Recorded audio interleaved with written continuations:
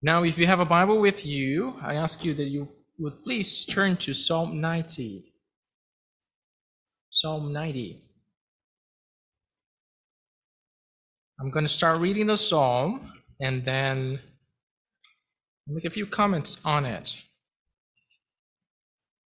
Psalm 90, a prayer of Moses, the man of God. Lord, you have been our dwelling place in all generations. Before the mountains were brought forth, or ever you had formed the earth and the world, even from everlasting to everlasting, you are God. You turn man to destruction and say, "Return, O children of man. For 1,000 years in your sight are like yesterday when it's past, and like a watch in the night. You carry them away like a flood. They are like asleep. In the morning, they are like grass which grows up. In the morning, it flourishes and grows up. In the evening, it's cut down and withers. For we have been consumed by your anger, and by your wrath we are terrified. You have set our iniquities before you, our secret sins, in the light of your countenance. For all our days have passed away in your wrath. We finish our years like a sigh. The days of our lives are 70 years, and if by reason of strength they are 80 years, yet their boast is only labor and sorrow. For it is soon cut off and will fly away. Who knows the power of your anger? For as the fear of you, so is your wrath. So teach us to number our days, that we may gain a heart of wisdom. Return, O Lord, how long? And have compassion on your servants. Oh, satisfy us early with your mercy, that we may rejoice and be glad all our days. Make us glad according to the days in which you have afflicted us, the years in which we have seen evil. Let your work appear to your servants, and your glory to their children. And let the beauty of the Lord our God be upon us, and establish the work of our hands for us. Yes, establish the work of our hands. Now, I've chosen this psalm, or chosen in our schedule, chosen to speak on this psalm particularly, because this is a very meaningful psalm to me. In fact, it was an instrumental text in my conversion when I was about 14 to 15 years old. I was in a moment of my life where I was searching for meaning and purpose, and I was particularly anguished and even had suicidal thoughts, questioning things in life, couldn't make sense of the world, an evil world. And the Lord made me come across this text. And I can still see clearly to this day, kneeling down on my bedroom bed at night, in tears, and asking the Lord to talk to me and show me something, and coming with this text. And I found particularly touching the sincerity of the psalmist here, in acknowledging the difficulties of life. And what particularly gripped me was here in what we find in verse 12. And I hope that tonight you'll be able to see a little bit more of the beauty there is in this psalm. It's not, some people say it's not a very happy psalm. It's not a very upbeat song. Imagine this was a song sang by the Israelites. This wouldn't be a very upbeat one. But I think there's a lot of value in what we find here.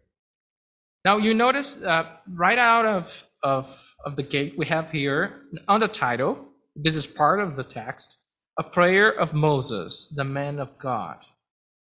This was written by Moses. So this is the oldest psalm we know as being the oldest psalm in the Psalter. At least the one we know, it's the oldest. It was written by Moses. And if you remember, Moses is a particularly important figure in the Bible, especially for the Israelite people. Moses, the man that could have several titles. Man of God is the one given by the text here, but I think you would agree with me that that's a name he wouldn't have at the time he lived. For 4 years, he was the Hebrew guy in Pharaoh's court, the Hebrew boy or the Hebrew stranger in Pharaoh's court. As you remember, he was adopted by Pharaoh's daughter. He was raised up in Pharaoh's court. For another 4 years of his life, he flew from Egypt because he had killed somebody. And so he was a murderer, but he was an Egyptian in the wilderness of Midian. He was an Egyptian. He was called as an Egyptian by the people of Midian. And for 4 years, he was the leader of Israel, a sort of a prophetic figure to the Israelites. The man of God is one that we're presented with here. Right? It's an interesting thing to think as we approach the psalm of this, who is this man, Moses, and try to see and try to imagine when, how, where would Moses have written this. And it's particularly revealing when we think about the psalm through those lenses. Now, this psalm was probably written during the wandering years of the people of Israel in the wilderness. You remember that the Israelites got at the very doorsteps of the promised land in about 2 years of march from Egypt. But then they sent some spies out, and you remember how the spies came back with a report of how the land was, and the people of Israel were particularly discouraged about taking the land. They didn't trust. It really was an issue with trusting God. They didn't quite trust God, that God would deliver them and would give them the land. And because of that particular disobedience, God punished them, and he said so very clearly, with having that generation that was at the doorsteps of the promised land not enter the promised land, but instead having that generation walk for 4 years, so 2 plus 38, the 2 they have already done, plus 38, in the wilderness, so they could die. And their children then would be the ones to conquer the promised land. So it's in this sort of framework that we have the psalm. But you think, why was this psalm placed here? This is one of the oldest psalms in the Psalter. Why was it placed in sort of the middle of the book? Right? And if you notice, your Bible might have this note, it's here that we start book 4 of the books we have within the book of Psalms. I would suggest to you that it's probably because of its topic.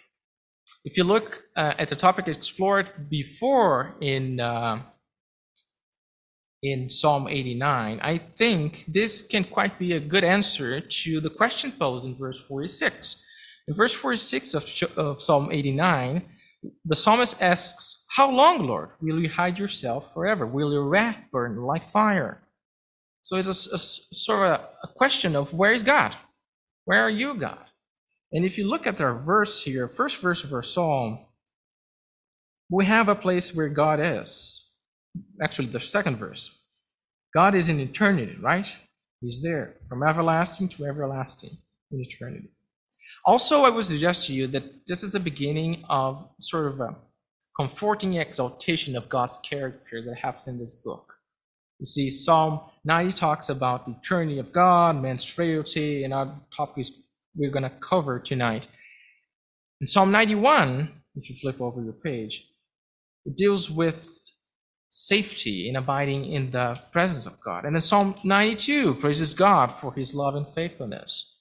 Then Psalm 93 talks about God's eternal reign. So you see the crescendo. And Psalm 90 starts that crescendo, sort of turns the book around, and turns it back. And what ends to be just an exaltation of God's character. Now, the theme discussed here is, we can summarize it in a few words, but I would suggest to you that it's how to live a meaningful life in a chaotic and troublesome world. How to live as a Christian, as a believer, Here Moses is a believer in a chaotic and troublesome world, a meaningful life. And I want to give you some things to think of, and I want to give you 3 vital principles for living a meaningful life. And as we go on, I'm going to comment on them. The first one is that our existence is brief, but God's character is eternal, and that we see in verses 1 and 2. Lord, you have been our dwelling place in all generations. Before the mountains were brought forth, or ever you had formed the earth and the world, even from everlasting to everlasting, your God. Now, the word here used for dwelling place is actually a word that is often referred and used to refer to the tabernacle or the temple, the place where God dwells. It also used as in reference to someone's home as their dwelling place, and also used in the Old Testament as a reference for the place where animals live, right? The lair of animals. So it's sort of a retreat, an asylum, a den, a dwelling, a place where you find refuge and comfort. And here, the psalmist, Moses, talks about God being his dwelling place. God being the dwelling place of believers throughout generations. Not the place where they were in, not their houses, their tents in the desert, not Egypt, the palace, Pharaoh's palace, not Midian with his wife and kids living a peaceful life as a shepherd, not even as the leader of Israel. No, God was Moses' dwelling place. God was his house. The camp moved from time to time, but Moses' dwelling place never moved. He dwelt in God. And this is an idea that many believers in the Old Testament and New Testament had. You remember Jacob? When Jacob meets Pharaoh coming from the famine, coming to live with his son Joseph, Pharaoh asked him how old he was. And Jacob's answer goes more like this in Genesis 47. The days of the year of my pilgrimage are 130 years. Few and evil have been the days and the years of my life. And they have not attained to the days of the years of the life of my fathers in the days of their pilgrimage.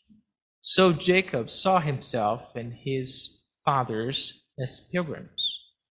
Pilgrims in the land God had promised to them, but he saw them as pilgrims. Not as inhabitants, actually, not as conquerors of the land where they were living in. Now, the true dwelling place of a believer is God. And in the New Testament language, you can see it like we see it in John 15, where Jesus talks about abiding in him, how we should abide in him. As a branch cannot bear fruit in itself unless it abides in the vine, so we should abide in Jesus.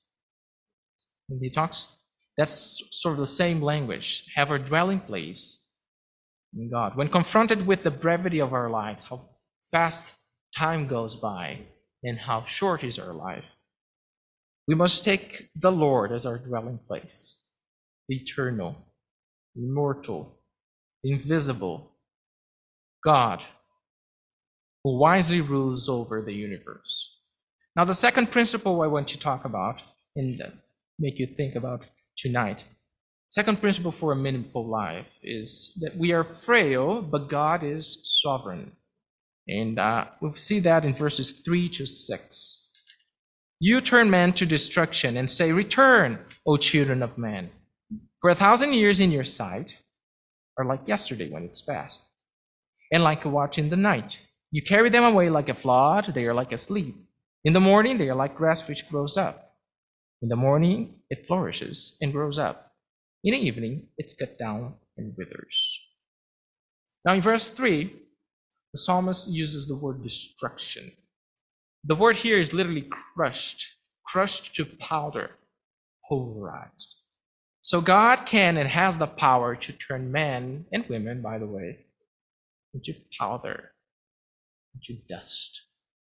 And then, in the same verse, we have this phrase, return, O children of men. The Hebrew there, actually, see if you can spot a word you know, a name you know, is Seben Adam, which is Adam, the same word for the first man. It's a reference, a direct reference to the curse after the fall. Remember when God said to Adam that he had sinned against him in Genesis 3, and that because of that, I'm going to read you the verses actually in Genesis 3. You don't have to go there. But listen to what God said to Adam in Genesis 3, 17 to 19. God said to Adam, because you have heeded the voice of your wife and have eaten from the tree which I've commanded you, saying, you shall not eat of it. Now, notice this. Cursed is the ground for your sake. In toil you shall eat of it all the days of your life. Both thorns and thistles it shall bring forth for you, and you shall eat the herb of the field.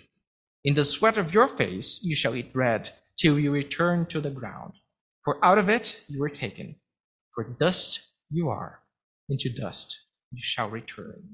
So it's the same idea. The psalmist here is bringing that idea to the psalm. God has the power and will eventually bring every single man and woman to dust, because from dust we came, and to dust we return. And then the psalmist lists 3 pride-crushing metaphors for life. Really, if you're high on your pride, just read verses 5 and 6, and you see it puts you right into your place back again. Humbles you. First metaphor is the metaphor of a flood.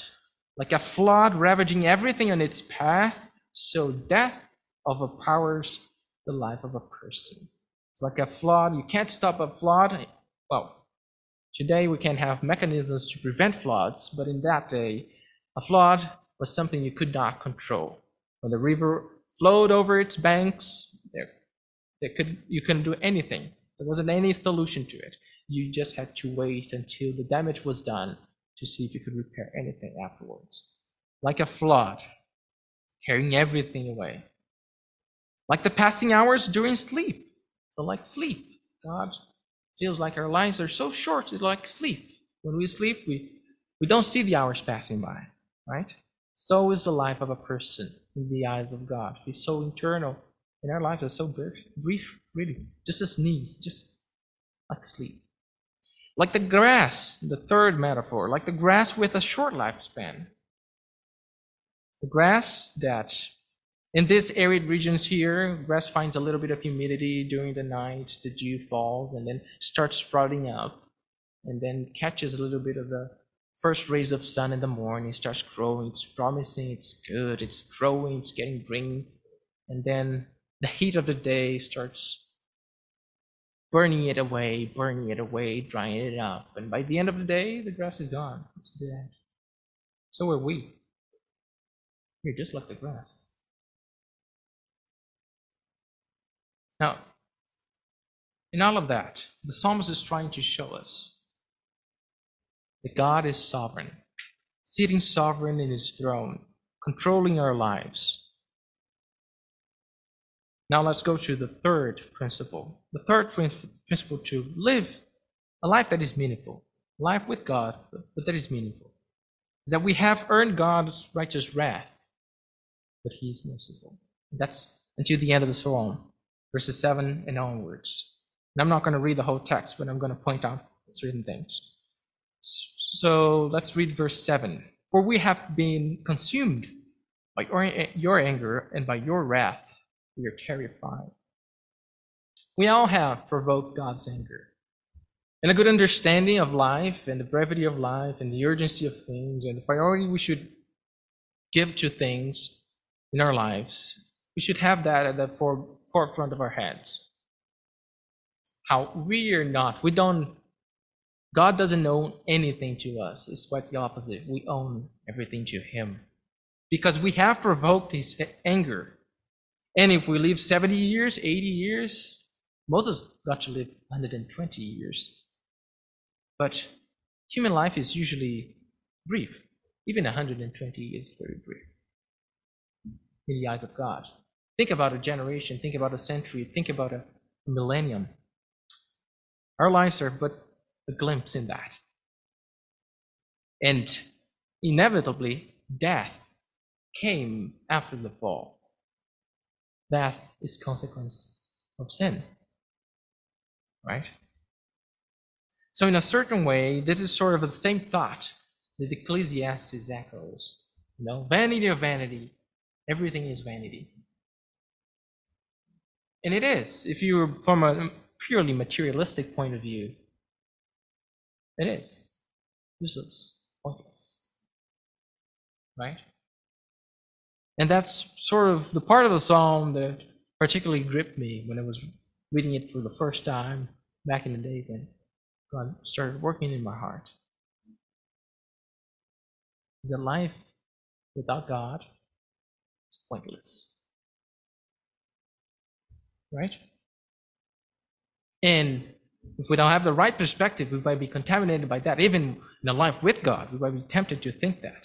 So let's look at this. Let's move on. I'll get to verse 12, which is the verse I'm driving it towards. Verse 11, who knows the power of your anger? For as the fear you, so is your wrath.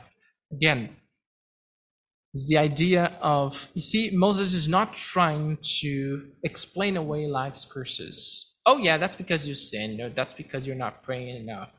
Now, he's acknowledging that there is suffering, that there is death, there is the brevity of life, there is chaos, and that is a consequence of sin. But he is doing that looking to God, not trying to explain it away, but trying to understand from the eyes of God. Verse 12, the beautiful verse of this psalm. So teach us to number our days that we may gain a heart of wisdom. That's the pivotal verse in this psalm. If we didn't have this, probably the psalm would have a totally different tone. But that's the answer of Moses, or the psalmist, and I think it should be our answer as we contemplate these things, as we contemplate how brief our life is, how God's character is unchanging and eternal, how we have provoked God's anger, but he is merciful, has provided to us, and as New Testament believers, we know what's the solution. We know that it's in Christ, and it has been provided to us freely, mercifully. But how do we react to that? And the question and the plea here of the psalmist is that God would teach the psalmist how to number the days properly. Now, numbering the days is very interesting because calendar is something most of us don't really think about, but we end up making our calendars gravitate toward things that are important to us. Whole nations have dates where they celebrate. They stop to celebrate things that are important to them. People count the days to that date or from that date. Our own calendar is a Christian calendar, before and after Christ. It doesn't come as a coincidence. It's because somebody back in the past thought it was important to mark all our dates by this particular event, the incarnation of Jesus Christ our Lord. And in our lives, we do that. Some people go through very difficult things in their lives, an accident or something, and they survive, and they say, oh, I was born again. It's been 15 years since I've been reborn or given a second chance in life. We are counting their days. We count the days of our babies, they're 7 days old, 8 days old, 90 days old, 2 weeks old, 15 years old. Well, then they're not babies anymore, but we count the days. We count our days. But Moses here in the desert, just waiting for everybody to die. Every day is like the other. We're leaving the camp, and they leave behind a graveyard full of bones of people. They were strong when they left Egypt. They were healthy. And they disobeyed the Lord, and now they are suffering under his wrath, and they are being left dead in the desert. And every day seems like the other. The Israelites are rebellious. They don't seem to hear God. And he asks, oh Lord, teach us to number our days that we may gain a heart of wisdom. He goes on, return, O Lord, how long, and have compassion on your servants. O satisfy us early with your mercy, that we may rejoice and be glad all our days. And then he makes a request that none of us thinks of making when we are suffering, when we're going through difficult times, when we think everything is stalled, when we don't see the work of our hands, when we don't see fruit from our labor, when we think we're doing things that are not rendering service to the Lord, all that we're doing is not showing work. He asked the Lord to change his heart, Moses' heart, or the people that are singing this. Make us glad according, that's verse 15. Make us glad according to the days in which you have afflicted us, the years in which we have seen evil. How come? Quite a difficult prayer to make, eh? Lord, make me glad according to the day in which you have afflicted me, in which I have seen evil. You see, if you look under the light of what we've seen so far, you understand why. Because God is eternal. He is the same God that was guiding them out of Egypt with a powerful hand. He's still there. He still cares about the Israelites. His promises are still there. He's the sovereign Lord. Yes, controls their lives, knows the exact day and hour they will die. But he has a plan for this. So he is asking, Lord, make us, no, he's not asking, Lord, explain me why this is happening to me. He is asking, Lord, make me glad according to the days in which you have afflicted me, the years in which I have seen evil. And as a worker of the Lord, as a servant of the Lord, he asks in verse 16, let your work appear to your servants and your glory to their children. He's asking for himself, but also from the generation that will come. Let the glory of God be shown and appear to these children. These children here he's referring in the first instance to the children who will inherit the land, conquer the land. But also, he is referring to all those who will believe in the future. He's probably referring to us as well. We can include here. In verse 17, let the beauty of the Lord our God be upon us. The beauty of the Lord. The sum of all his gracious are our acts. Everything be illustrated in us. So that we would be not just servants of God, but representatives of God. And as a church of Christ, we are like that, ambassadors of Christ. We are the body of Christ. Jesus Christ, if you think, is at the right hand of God, but he is also on earth, walking down the streets, going to workplaces, going to stores, sitting on these pews. Jesus Christ is present in the world, in the body, in his body, the church. And the prayer of Moses here can be echoed to us. Let the beauty of the Lord our God be upon us. And Moses finishes with a prayer so that God would help him and establish the work of his hands. Everything he had done, all those years, walking with those people. Stubborn they were, yes. But he is asking God. He knows he's not trusting his own work. He did a good job. Mind you, if you read, Moses was a great leader from a human standpoint, but he wasn't confident on his own work and his own abilities. He trusted in the Lord and asked the Lord to establish the work of his hands. Twice, not once, you see? And establish the work of our hands for us. Yes, establish the work of our hands. Now, as I close, I want you to think about this.